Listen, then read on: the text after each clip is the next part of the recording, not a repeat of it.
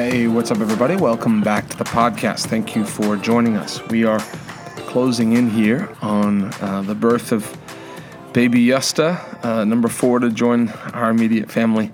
Baby Levi coming soon, due May 23rd, but who knows? Any day now. We'll see.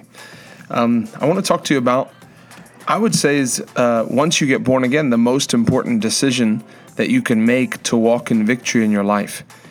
The most important decision. We see through the Word of God that victory is promised for believers. You know, people a lot of times don't hear that preached. They hear, how many know we all go through difficult times? We have our mountains and our valleys. But that's not how the Bible represents things at all.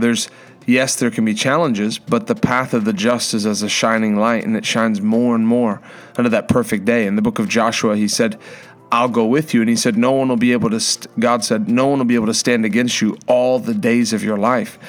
We should expect that as believers, it says in 1 Corinthians 15, it says, now thanks be, or 2 Corinthians 3, and there's one in 1 Corinthians 15 that says, now thanks be unto God who always causes us to triumph. And another one says that Jesus Christ who gives us the victory. So there's this theme of winning and overcoming. Hey, if Jesus greater is he that's in me than he that's in the world, I'm an overcomer because of what Jesus has done for me.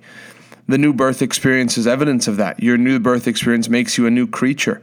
Old things have, 2 Corinthians 5:17, old things have passed away.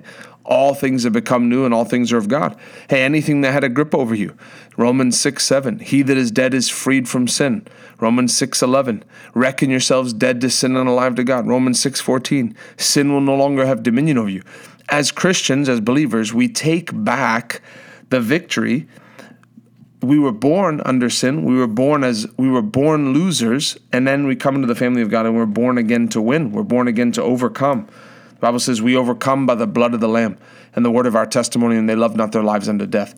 But the most important decision you can make to continue to walk in victory and to continue to move ahead is what we want to talk about today. So I want you to turn to 1 Corinthians chapter 6, and I'm going to read verse 18 through 20. And it says, flee fornication. Every sin that a man does is without the body, but he that commits fornication sins against his own body. What? Know you not that your body is the temple of the Holy Ghost which is in you, which you have of God, and you are not your own?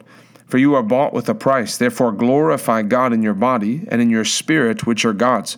The number one decision you have to make, and the number one decision, and the number one thing to pursue when you get born again, is a life of victory over sin, is to not carry a light regard for sin. You know, I get to meet with young people and people deal with different things. And it's good when people bring things to the light. I meet with people, hey, this is what's going on. This is the sin that I've been struggling with. People come because, hey, the devil wants to fight in the darkness, but I'm getting my butt kicked over here and I want to walk in victory.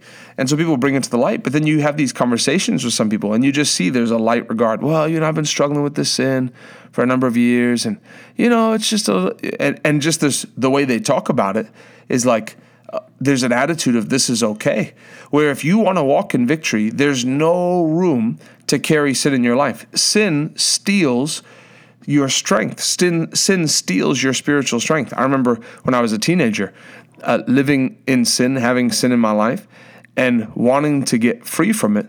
But it seemed like, it's hard to enjoy your relationship with God because every time, for me, it seemed like every time I went to God to pray, I was asking God to forgive me. Lord, I'm sorry. Please forgive me. I'll never do it again. Lord, I'm sorry. Please forgive me. I'll never do it again. Lord, I'm here again a day later. I'm sorry. Please forgive me. I'll never do it again. And it takes your strength. You try to believe the Lord for something. Lord, I'm asking you to, and then the devil's like, hey, what? You're still struggling with the same thing all these years long. So God's looking to give us victory over sin. People say, oh, I fell into sin. When you fall into something, it's an accident. If you fall into a puddle, it's an accident. Sin is a willful transgression, a willful disobedience to the word of God, willful disobedience to the laws of God. You don't fall into sin.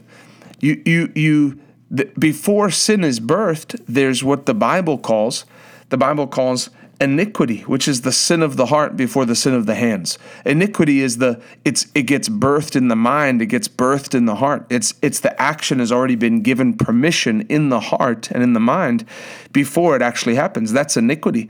The Bible says God forgives our iniquity. There's people who get to the place where that's what the Bible says. Jesus said, not he who commits fornication, but he who thinks on a woman with lust or thinks on a person with lust has committed fornication in his heart. And that's a sin because you're dealing with, it's already been done in the heart. It's as good as done. There's been people who've been committing adultery in their heart for years and they've never done it. They've never done it on the outside, but it's still iniquity. And so we don't do this obviously to condemn people, but to put the word of God in your heart concerning this. The greatest victory, the first battle that you have to fight as a believer is to get victory over sin, is to get victory over addiction, to get victory over sin and self. It's really to get victory over the flesh. The Bible says, and I think it's in the book of Romans, it says, make no provision for the flesh to fulfill its lusts. You can't leave things up to, I'm feeling good, I'm feeling spiritual, I'm not going to do that anymore. You set up things to walk in victory. When I talk to young people, set up things to make it difficult on yourself. There's young people who deal with pornography, who deal with lust. Make it difficult on yourself. If you have to go get a flip phone, go get a flip phone. If you have to make yourself accountable to somebody. There's things that other people deal with where they just have a problem talking about people and talking bad about people. There's people who deal with envy and jealousy in their heart. You don't just, I'm going to try to do better. You don't do it. You don't do it that way. You do it through the grace of God. You do it by pressing into the things of God. When I was in youth, back when I was actually first went into youth, I was probably 13 years old. The youth pastor that we had at the time, this always stuck with me. This was here at the river, but the youth pastor, Pastor Dale Van Valkenburg, who now pastors in Arkansas, he said, your life isn't just to unplug from sin. You don't just unplug from sin and then stand there and hold the cord. You have to plug into the things of God. So it takes, hey, there's things that I'm getting an attitude in my heart to know that these things are wrong. I'm not making excuses for them. I'm not going to let them have a grip over my life. I'm going to bring accountability in my life. I'm going to expose them. I'm not going to fight in the darkness. But then I'm going to start going after the things of God. It's like it's people get bored, people unplug. And then their identity as a Christian is, I don't do this, I don't do this. Christianity is more than a list of things that I don't do. Yes, it is a list of things that I don't do, but it's also it's a forward moving thing. So yes, I'm not drinking, smoking, sleeping around, lying, cheating, stealing, but I'm a soul winner. I have a relationship with God. I press into the things of God. I take territory. I seek first the kingdom of God. I'm going after what pleases God. It's a forward moving thing. And so in the battle over sin, I heard someone say, I was listening to Evangelist Jonathan talking about sin actually, and he said there's 4 steps. There's you see it first, you desire it, you take it, and then you hide it. And it was coming from a story in Joshua where a person sinned and took something that they weren't supposed to take. They were supposed to take no spoil. God said, don't take any spoil. And one of the men saw something that he desired. He wanted it. He saw it first. He wanted it. He took it, and then he hid it. And so it's the same thing. There's people who way before they do anything, they've seen it, and then they want it. There's a desire that they've let linger in their heart. And so you deal with those desires. You let the Holy Ghost convict you. That's why putting yourself around believers and around churches where there's a strong altar call given. If you're going to a church where there's no altar call given, that's a problem. No pull. There better be a pull. I remember being in, River Bible Institute, but then this church, just the whole time I've been in this church, Pastor Rodney gives a call, and it's like there's a suction inside the room. It's like you could be born again and love the Lord, and part of you still wants to be up at the altar. Yeah, you gotta be on fire. I can't miss this thing.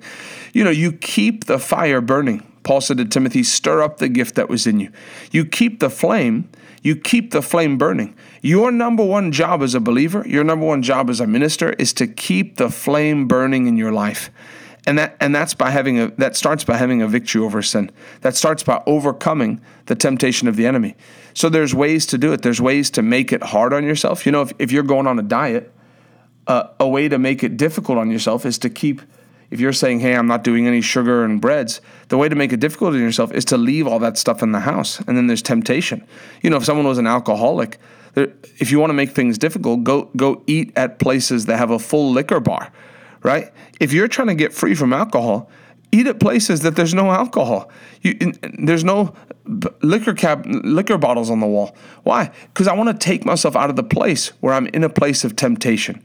As much as I can, I want to remove myself from the reminder of it. I don't even want my eyes to see it. For me, it's funny. This isn't a sin, but for me, video games was a big part of my life when I was a teenager, and I just can't. I have a personality that there's people who can do it, but I have a personality that when I get into something, I get into it. And the games that I used to play, create a character, just invest hours and hours into the game.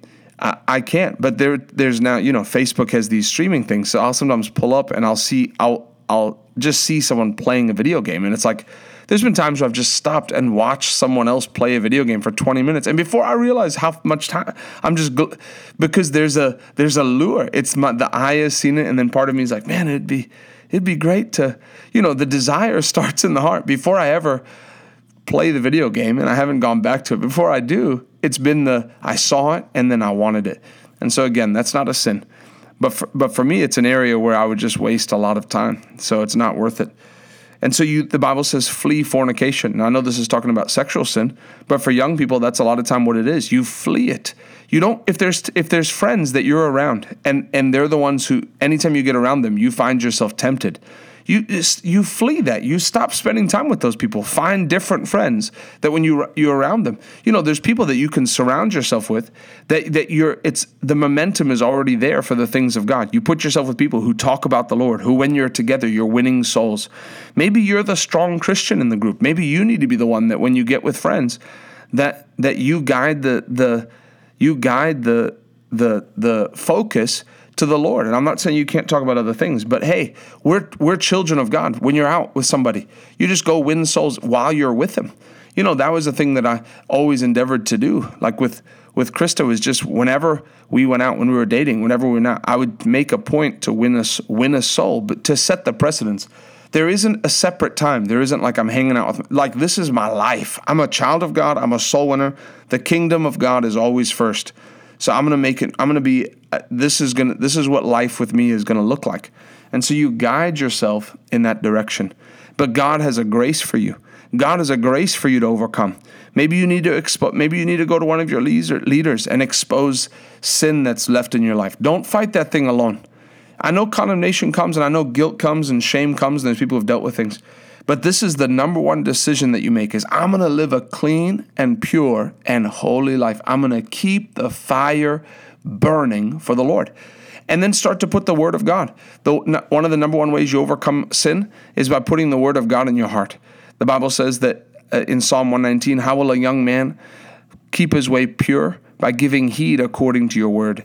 And then that's in verse 9, and then verse 11 it says, your word have I hidden in my heart that I may not sin against you. God has a way for you to walk in victory over sin. And it's by putting the word in your heart, by keeping the word in your heart, by keeping the fire burning, to the point where the Bible even says that God hates the garment that's spotted by the flesh. You'll get to the point where there'll be no appeal for any of it. I don't want anything to do with anything that doesn't please God. I just want to please the Lord. That's where my joy comes from. That's it for today. We love you. God bless you. We'll see you on the next podcast.